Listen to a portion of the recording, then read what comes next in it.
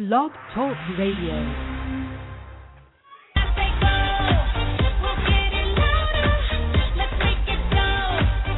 Producciones El Marciano presentan Solo Beisbol, donde los duros se comunican. Ahora con ustedes, el Tabonsky y Palillito. Buenas tardes, amigos fanáticos, y bienvenidos a un podcast más de Solo Beisbol, donde los duros se comunican. Como saben, hemos estado trabajando ya en vivo con nuestro programa los martes y los jueves de 6:30 a 7:30 por Radio Prócer, el 1380 AM en Puerto Rico. También lo pueden escuchar en vivo por la internet, por www.radioprocer1380.com. Pero hoy, Palillito Santiago, el bostoniano, nuestro compañero de cabina, el Tabonsky, hoy está en sus compromisos que tiene todos los sábados, pero decidimos hacer este programa de hoy, ya que el jueves muchas personas se quedaron preguntando sobre los cangrejeros de Santurce, qué va a pasar con los cangrejeros de Santurce. Nuestro colaborador especial, Palillo Santiago, nos llamó el jueves y nos dejó saber que, según Dickinson, la cosa parecía que tenía un 99.9% de que los cangrejeros de Santurce iban a regresar a la liga. Tuvimos una llamadita, nos hicieron unas cuantas preguntitas, fuera del aire también nos dejaron saber de otras preguntitas, y aquí estaremos hoy haciendo este podcast exclusivo, como estaremos haciéndolo siempre y cuando tengamos alguna noticia o alguna más información que no le pudimos llevar al aire, ya tanto sea martes como jueves, y para eso estamos aquí, el Tabonsky y Palillito, para mantenerlos informados a todo momento. Hablaremos hoy un poquito de las Grandes Ligas, del béisbol AA. En fin, esto es un podcast más de Solo Béisbol, donde los duros se comunican con el Marciano Yadier Molina, nuestro productor, y con la colaboración de Restaurante y Sport Bar Willies BBQ, localizado en la salida 39, carretera número 1 del barrio Montellano en Calley, con comida criolla, menú variado. Miércoles, clases de salsa en vivo con el profesor Stacy López desde las 8 de la noche en adelante. Jueves, coronitas a $1 de las 6 en adelante. Viernes, orquesta en vivo desde las 8 en adelante. El mejor ambiente con pantalla gigante, abierto los 7 días a la semana. Recuerde que nuestro delivery es gratis llamando al 263-9090. Willies BBQ. Unipiezas Willies. Venta de todo tipo de piezas para su auto. Ahora con nuevo inventario de piezas para autos europeos, BMW, Volkswagen, Land Rover, Mercedes-Benz, Volvo, Porsche. Unipiezas Willies, localizado en la carretera número 1, barrio Montellano, salida 39 en Calley. Tenemos delivery llamando al 263-6913 o al 263-6933. Ordene su pieza y Unipiezas Willies se le entregará a la comodidad de su garaje o de su hogar. Bebo BBQ en la Marginal Los Ángeles le ofrece el mejor pollo de todo Puerto Rico. Además puede disfrutar de su bebida favorita en un ambiente familiar. Si la comida es de Bebo, me la llevo. Teléfono 787-791-1577. Bueno, regresamos aquí a Solo Béisbol, donde los duros se comunican, exclusivo el podcast del día de hoy, para llevar toda la información exclusiva de los cangrejeros de Santurce y la resistencia cangrejera, el grupo que está haciendo todo lo posible por traer a los cangrejeros de Santurce de regreso al béisbol profesional de Puerto Rico, un grupo que incluye muchas personas, pero de mucho nombre, como un Quijote Morales, ex jugador de baloncesto y una de nuestras leyendas en el baloncesto superior, internacional y profesional. Dickinson, como todos saben, campo corto de la Grandes Ligas, y por muchos años jugó en el béisbol invernal de Puerto Rico y perteneció a los cangrejeros de Santurce. Y el ex lanzador José Rafael Palillo Santiago, que en un momento dado fungió como narrador y gerente general de los cangrejeros de Santurce, y por mucho tiempo se le ha conocido como la voz de los cangrejeros de Santurce, entre otros, que ahorita, ya mismito, Palillo Santiago estará en vivo con nosotros y nos dejará saber quiénes más pertenecen a ese grupo que está trayendo a los cangrejeros de Santurce al béisbol profesional. Un poquito de Grandes Ligas.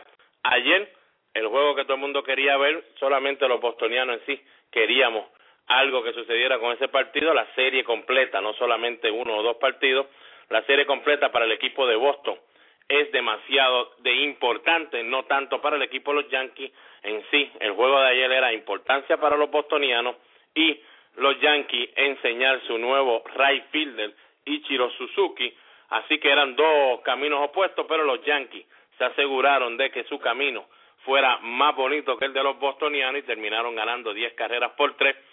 En sí, el cuadrangular que puso el juego fuera de control fue el Grand Slam que conectó Curtis Granderson en la octava entrada, anotando 4 carreras.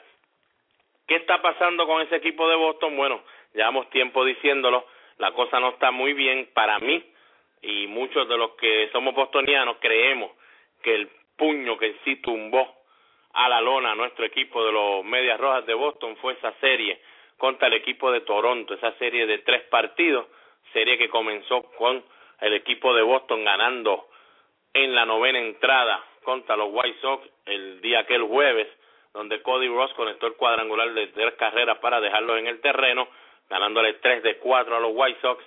Venía en el equipo de Toronto una serie acá en Boston, una serie de 3 partidos sin José Bautista y Brett Lawrie, que estaban lastimados, y en sí todos sus lanzadores son lanzadores ya novatos, porque la mayoría de su rotación están en la lista inactivo. Señores, ¿qué pasó?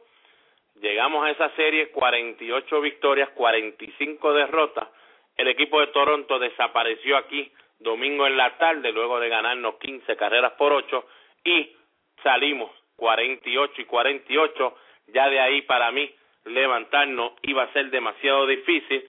Tampoco tienes un David Ortiz para ir a Texas, para ir a enfrentarte a los Yankees como están en estos momentos, así que la cosa ya se veía que iba a ser demasiado difícil, y lo ha sido. Ayer el gerente de Boston dijo, Ben Cherington, que él, bueno, para mí, dijo un montón de mentiras, pero la mentira más grande que dio, que los 5 o 6 equipos que están al frente en el wild card y en el segundo wild card, ninguno de esos equipos es más talentoso ni mejor que el equipo de Boston, así que estamos en una buena posición y sabemos que los 4 juegos y medio los podemos eliminar con una buena racha.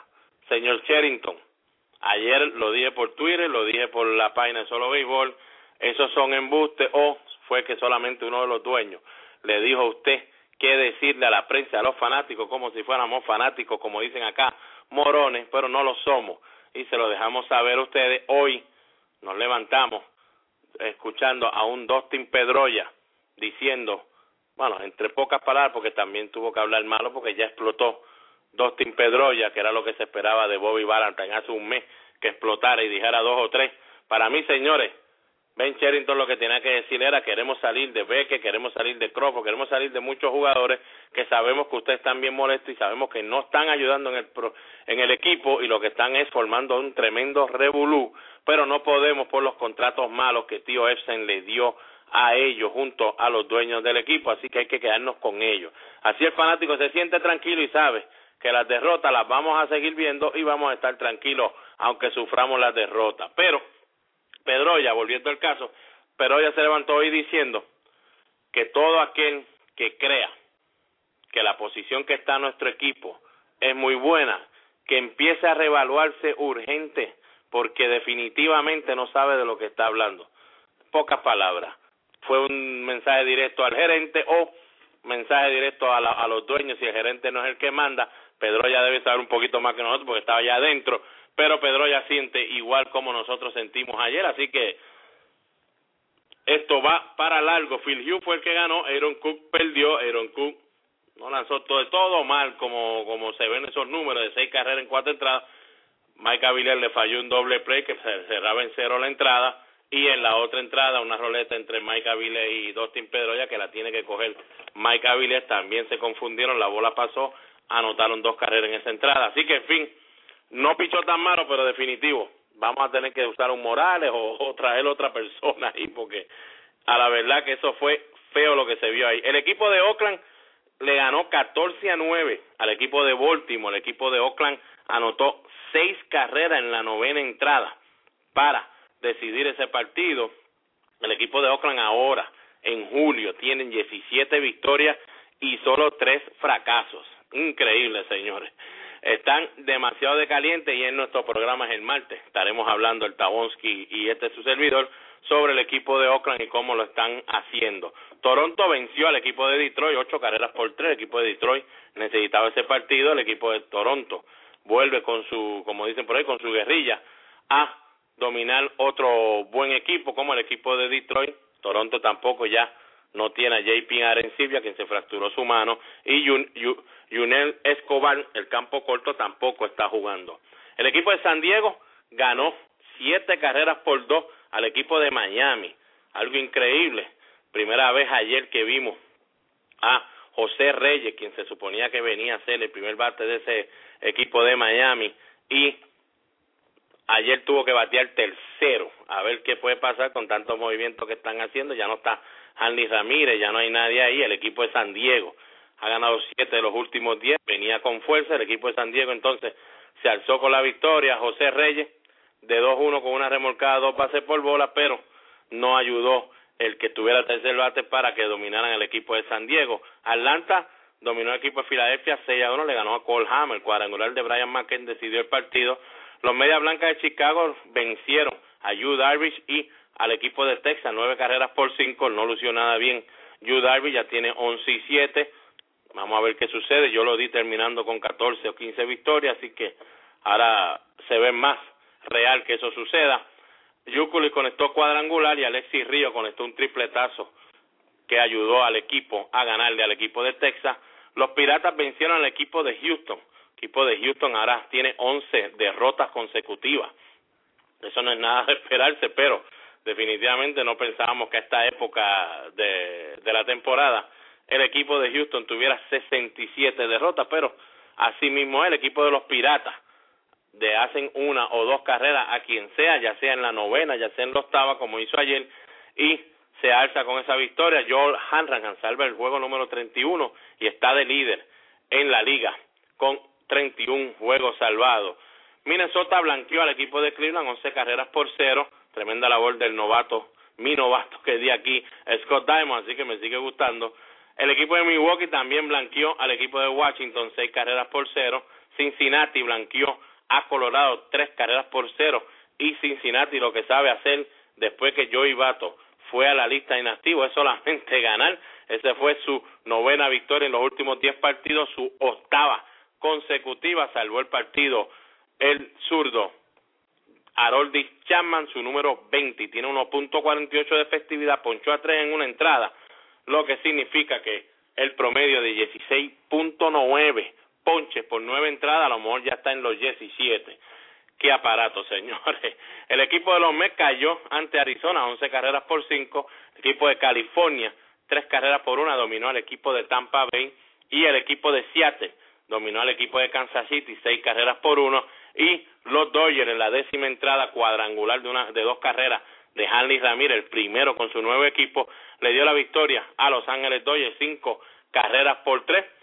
Así que el standing es como sigue, un standing de verdad que se está poniendo sumamente interesante en 2 o 3 de las divisiones. En el este, los Yankees dominando fácil el este con 60-39, el equipo de Baltimore 52-48 a 8 juegos y medio, Tampa 51-49 a 9 y medio, el equipo de Toronto 50-49 a 10 juegos, y el equipo de Boston 49-51, 2 juegos bajo los 500, es el único equipo en el este que está bajo los 500 y han ganado solamente 3 partidos de los últimos 10, no hay mucho que decir.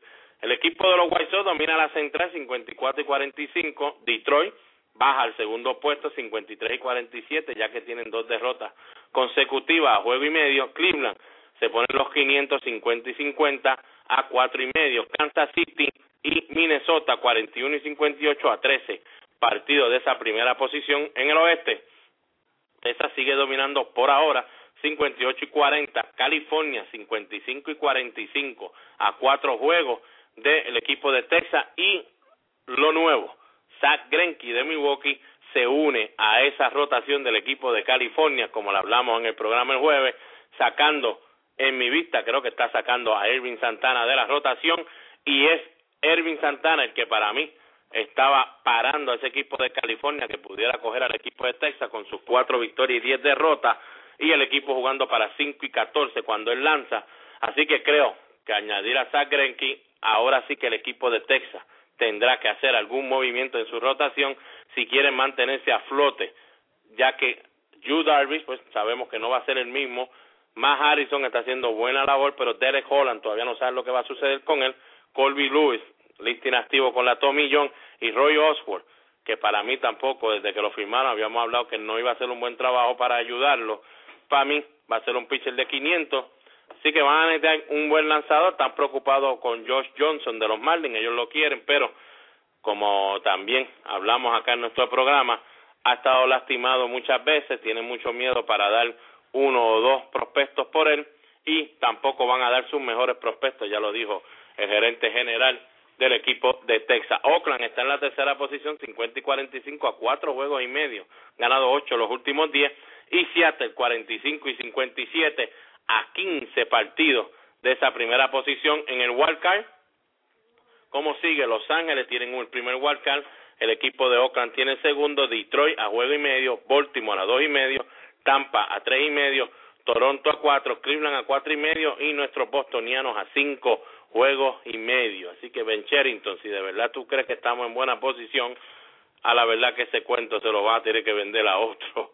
En la nacional, Washington domina 59 y 40, Atlanta 55 y 44 a 4 juegos, los Mets 48 y 52 a 11 y medio, Miami 45 y 54 a 14 juegos, y Filadelfia 45 y 55 a 14 y medio. Cincinnati domina la central 59 y 40, lógico, como le dijimos, 8 juegos consecutivos de victoria. En la casa juegan para 31 y 18, en la carretera 28 y 22.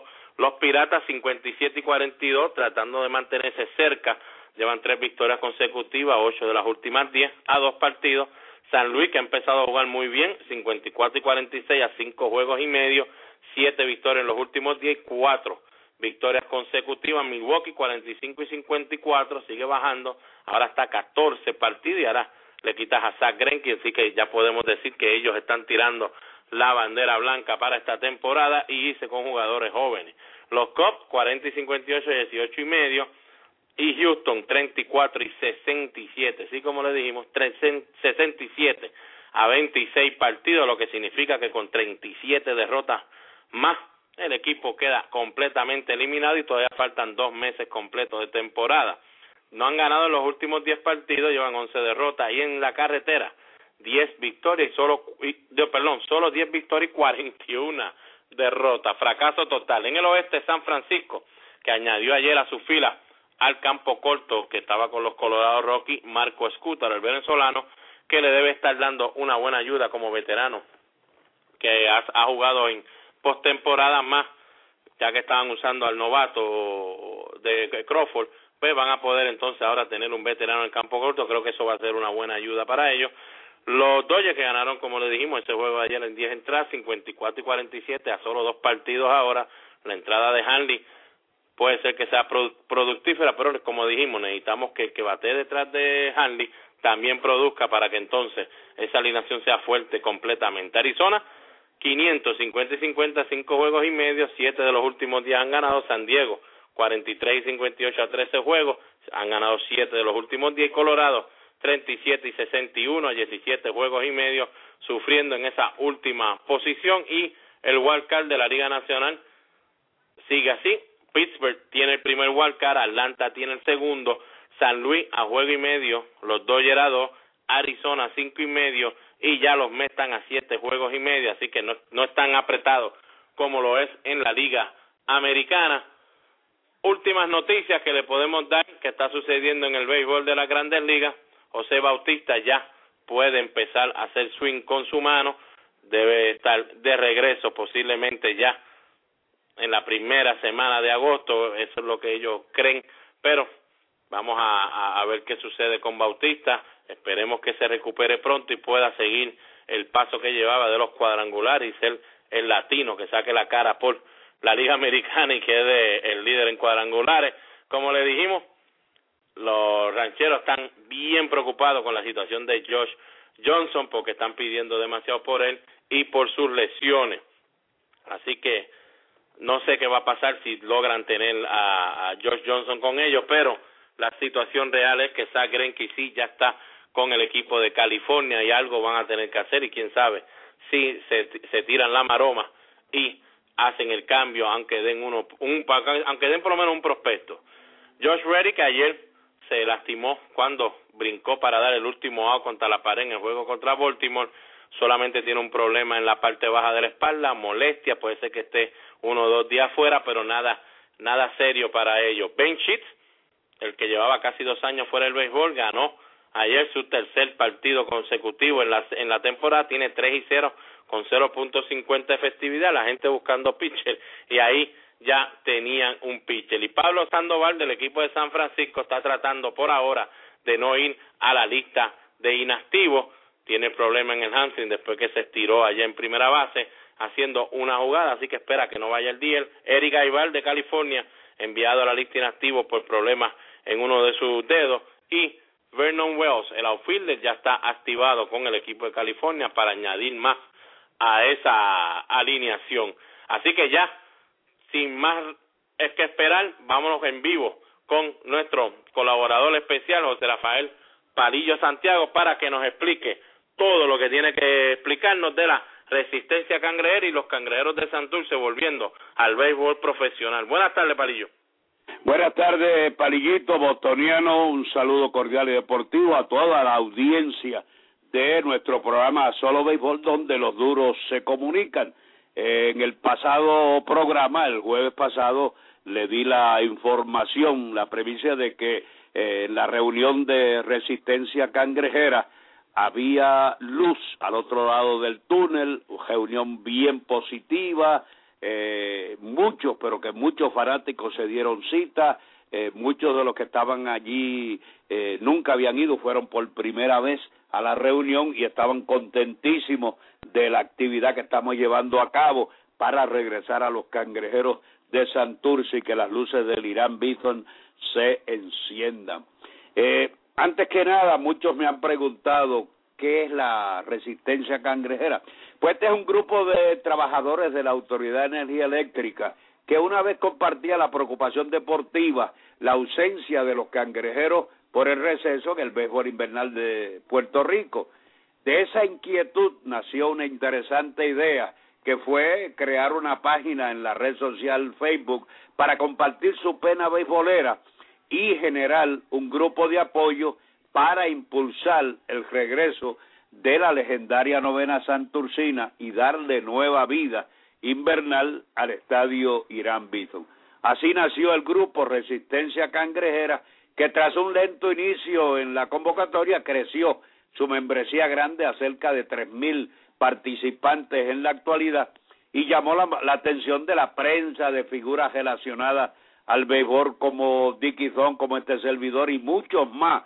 Así que eso es lo que está haciendo Resistencia Cangrejera. La última reunión fue bien fructífera, ya hay cerca de, yo diría, 1,000 y pico de fanáticos que han hecho su incursión a Resistencia Cangrejera, hacer la aportación de $200 y recibir las taquillas para la temporada, estacionamiento y todo lo demás.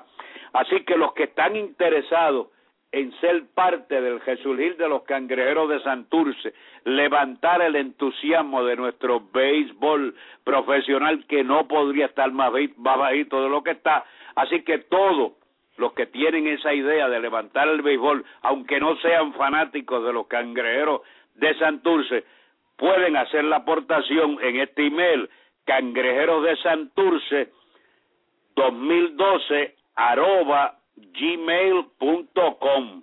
Repito, cangrejerosdesanturce2012@gmail.com. Ese es el email, o pueden llamar directamente al señor Dickie Thon, que es el presidente de Santurce Baseball Club, 787-599-4470. Repito el número, 787-599-4470. Y se comunican con Dickie Thon, que es el presidente de Santurce Baseball Club, y él le va a dar toda la información que tiene que hacer. Ya Dicky tiene en su poder cerca de 200 o 300 abonados. El señor Miguel García Sánchez, que es el presidente de la Resistencia Cangrejera, conjuntamente con el ingeniero José Ricardo Marina, tienen también en su poder más de 500, 700 abonados que han dicho presente y que van definitivamente a estar ahí cuando lo solicite la directora de Recreación y Deporte, Mari Batista. Así que Dicky Font tiene una reunión este próximo jueves, día 2 de agosto. De ahí tendremos la información correcta de qué va a pasar con los cangrejeros de Santurce. ¿Van los cangrejeros o no van?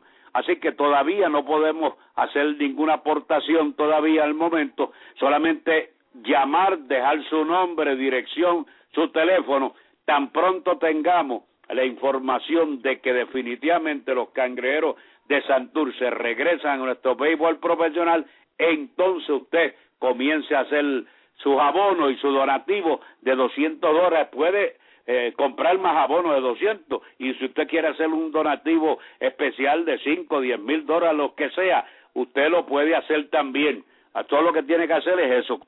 Cangrejero de Santurce 2012@gmail.com, o llamar personalmente a Dicky Font, el presidente del Santurce Baseball Club, al 787-599-4470. Bueno, Palillo, ¿tú tenías suena... alguna pregunta concerniente a que ya se había dicho en los periódicos, y Dicky Font había dicho que tenía candidato para dirigir a los cangrejeros de Santurce? Sí, no, eso es lo que queríamos llegar. Primero, pues, tienen ahí ya la información completa, así que esto está por iTunes, esto va a estar en la página de nosotros de Facebook, programa de radio Solo Béisbol. Denle like, ahí van a ver este podcast para que lo van a poder escuchar, para que entonces tengan el email, los teléfonos que ha dado Palillo Santiago, y ya sepan cómo usted, el fanático, puede ayudar a que sus cangrejeros de Santurce, o que por lo menos ayudar como fanático del béisbol invernal de Puerto Rico, y lograr que ese equipo de Santurce se una a la liga invernal que tanto necesita que entren los cangrejeros de Santurce. Esperamos también que el equipo de Manatí se logre incluir y entrar a esa liga nuestra del béisbol invernal, pero por lo menos los cangrejeros de Santurce, con tanta gloria que le dio al béisbol invernal, ya que para todos los que pudimos ser parte de esa fanaticada que entraba a ver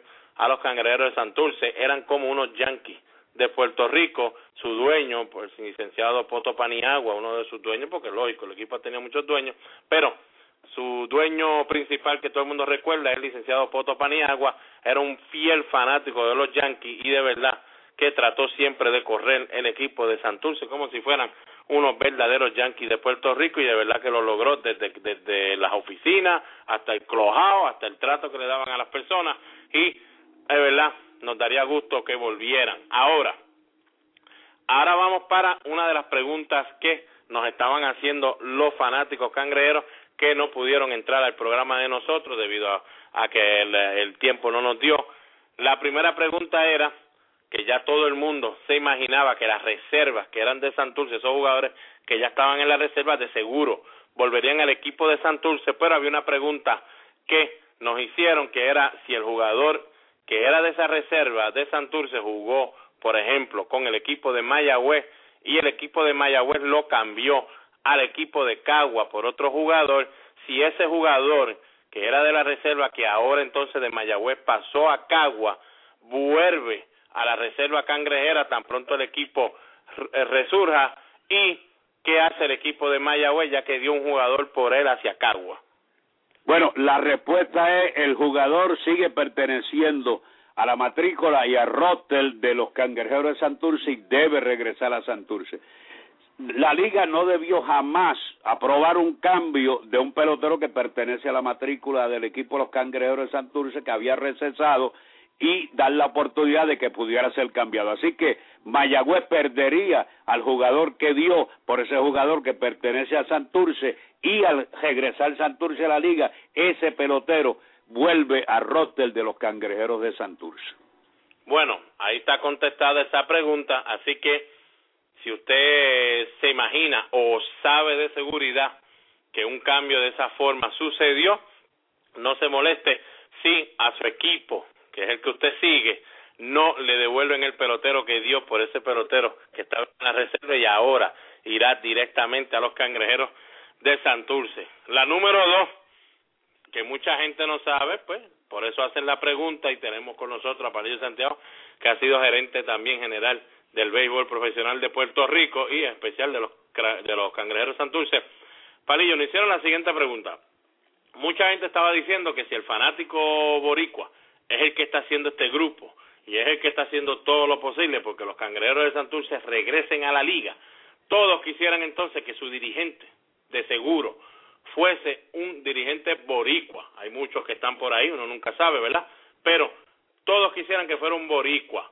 Pero sabemos que ya Dickinson había mencionado que había una posibilidad que el equipo de Houston ya le había comunicado que les gustaría que Dave Clark, coach de tercera base de los Astros de Houston en Grandes Ligas, fuese el dirigente para las próximas temporadas que los Cangrejeros aparezcan, si aparecen este año, porque ellos iban a enviar 3 o 4 peloteros prospectos, pero que Dicky también dijo que si esos 3 o 4 prospectos no eran una gran cosa para la liga, entonces no aceptarían el intercambio. También ha hablado con Ned Colletti, gerente general del equipo de los Dodgers, para hacer lo mismo con Los Ángeles Dodgers. ¿Por qué algunas organizaciones de Puerto Rico de la Liga Invernal traen dirigentes americanos que de una vez también vienen con 2 o 3 prospectos? Bueno, la pregunta tiene varias contestaciones. Okay, lo de Dickinson fueron recientes conversaciones preliminarias nada más con los Astros de Houston y su coach de tercera base, Dave Clark, para asumir el mando de Santurce, siempre que se apruebe que los Cangrejeros regresan. Fue lo mismo que pasó con los Dodgers de Los Ángeles y su presidente Colletti. Yo quiero añadir que cuando yo fui gerente general del equipo de Santurce, muchas organizaciones me llamaron. Lo importante en estas organizaciones, y especialmente como está la economía de nuestro país, que muchas organizaciones te dan unos jugadores, te quieren dar al manager y al pitching coach porque quieren estar seguros que sus jugadores están bien protegidos con su dirigente y su pitching coach trabajando con ese equipo, y hasta te pagan muchos de esos importados que vienen a Puerto Rico. Lo único malo de esto es que cuando ellos digan los necesitamos, pues se lleven a su dirigente o se lleven a sus jugadores. Es lo único malo de esto, pero basado en la economía y que te van a dar los mejores prospectos de esa organización, es que se hacen estos acuerdos con algunos equipos de Grandes Ligas.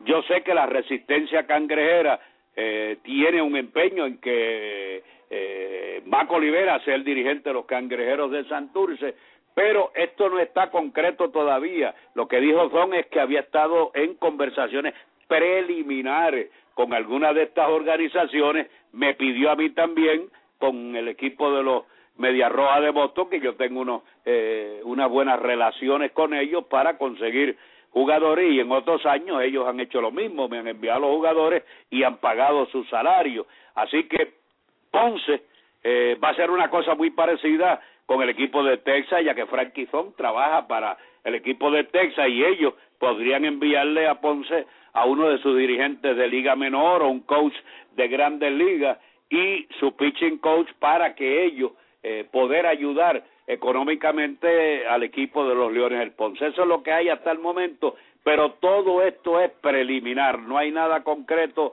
todavía. No podemos tirar una pelota si no se prende el Irán Bison, y ese permiso que esperamos para el próximo jueves, día 2 de agosto, llegue. Tan pronto tengamos eso, entonces se comenzará a trabajar con quién va a ser el dirigente, estrategias de mercadeo, todo lo que hay que hacer para echar hacia adelante el equipo.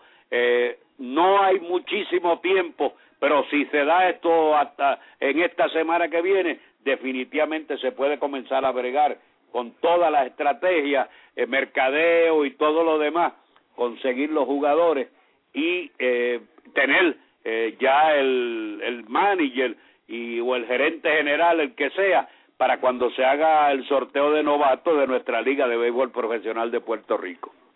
Bueno, amigos fanáticos, ya ahí escucharon de la voz de una de las personas que está bien cerca de este movimiento, la resistencia cangrejera, que de verdad esperamos que se dé, que le deseamos mucha suerte aquí en Solo Béisbol, donde los duros se comunican. Están los micrófonos siempre abiertos y vamos a hacer todo lo posible a través de Twitter, a través de Facebook, a través de todos los medios que tengamos, como Radio Prócer 380, para dejarle saber a el fanático qué está sucediendo con los Cangrejeros de Santurce y cualquier ayuda que los Cangrejeros de Santurce y cualquier equipo de la Liga Invernal la necesite. Estaremos aquí 100% porque lo que queremos es que nuestra Liga Invernal eche hacia adelante. Terminando ahora, Palillo, con lo último. El equipo de San Sebastián el pasado domingo se proclamó campeón del noroeste, eliminando a los Navegantes de Aguada 4-1. Según tenemos informado, habían cerca de 2,000 fanáticos. Tú estuviste allí, nuestro hermano Alex Santiago, lógico, hijo de mi padre, es el dirigente de los Patrulleros de San Sebastián, y se coronaron campeones. Ahora estarán empezando su serie el 3 de agosto contra los Petroleros de Peñuela. Les deseamos mucha suerte. Palillo, estuviste allí. ¿Cómo fue ese ambiente? Una cosa increíble, ambas fanaticadas le dijeron presente, a pesar de que la fanaticada más grande, la mayor, estaba por los Patrulleros. El juego fue en el Tití Benítez de San Sebastián.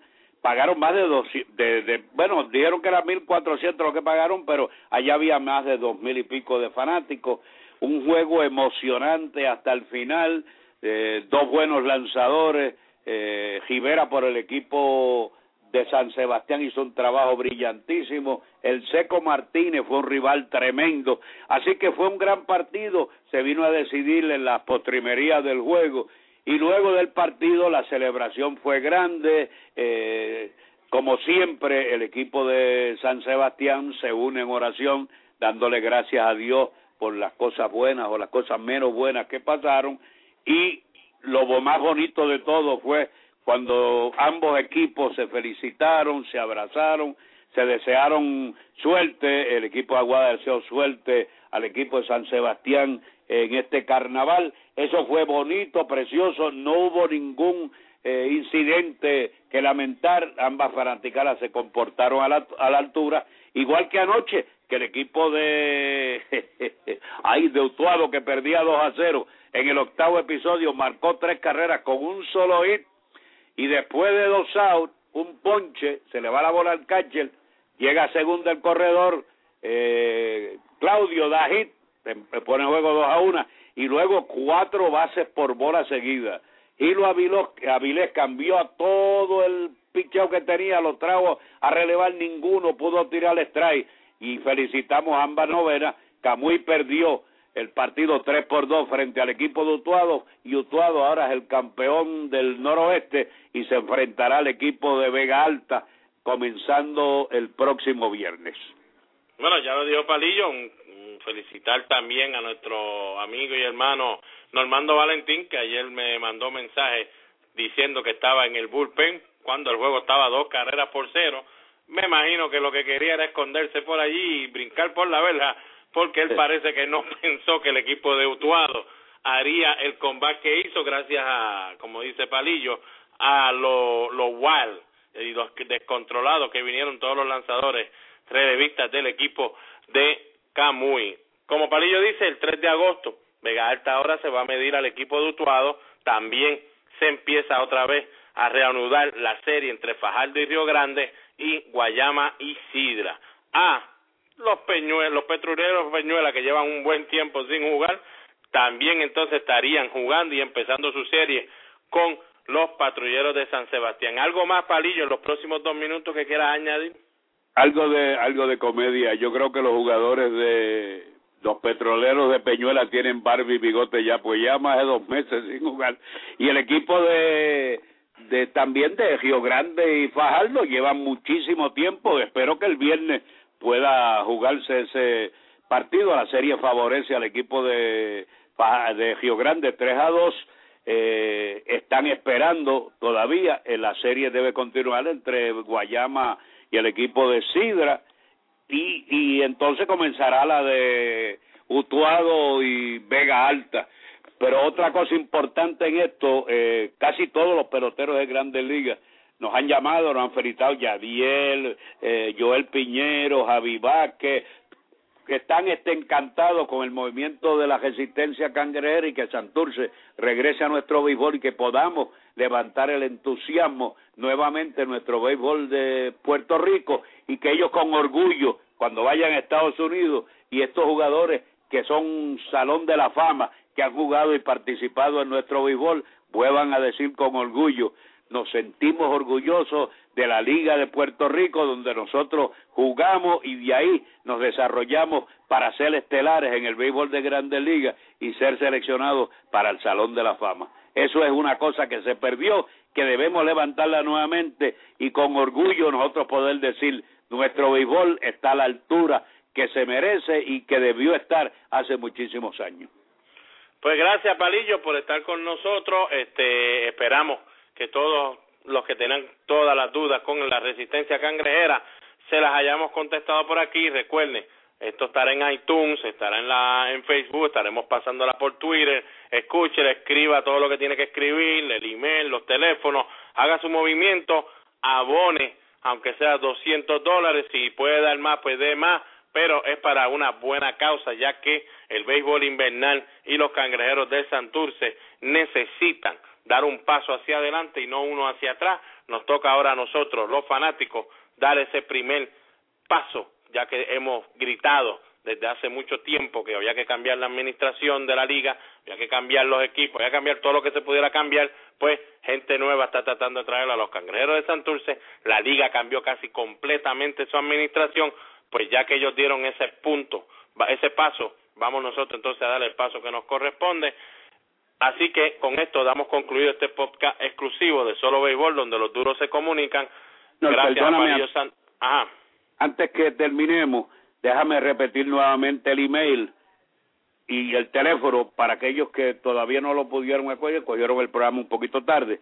El email es cangrejerodesanturce2012@gmail.com, cangrejerodesanturce2012@gmail.com, para que se unan al grupo con sus $200 para los abonos, y el teléfono de Dicky Zon, que es el presidente de Santurce Baseball Club, 787-599-4470, 787-599-4470.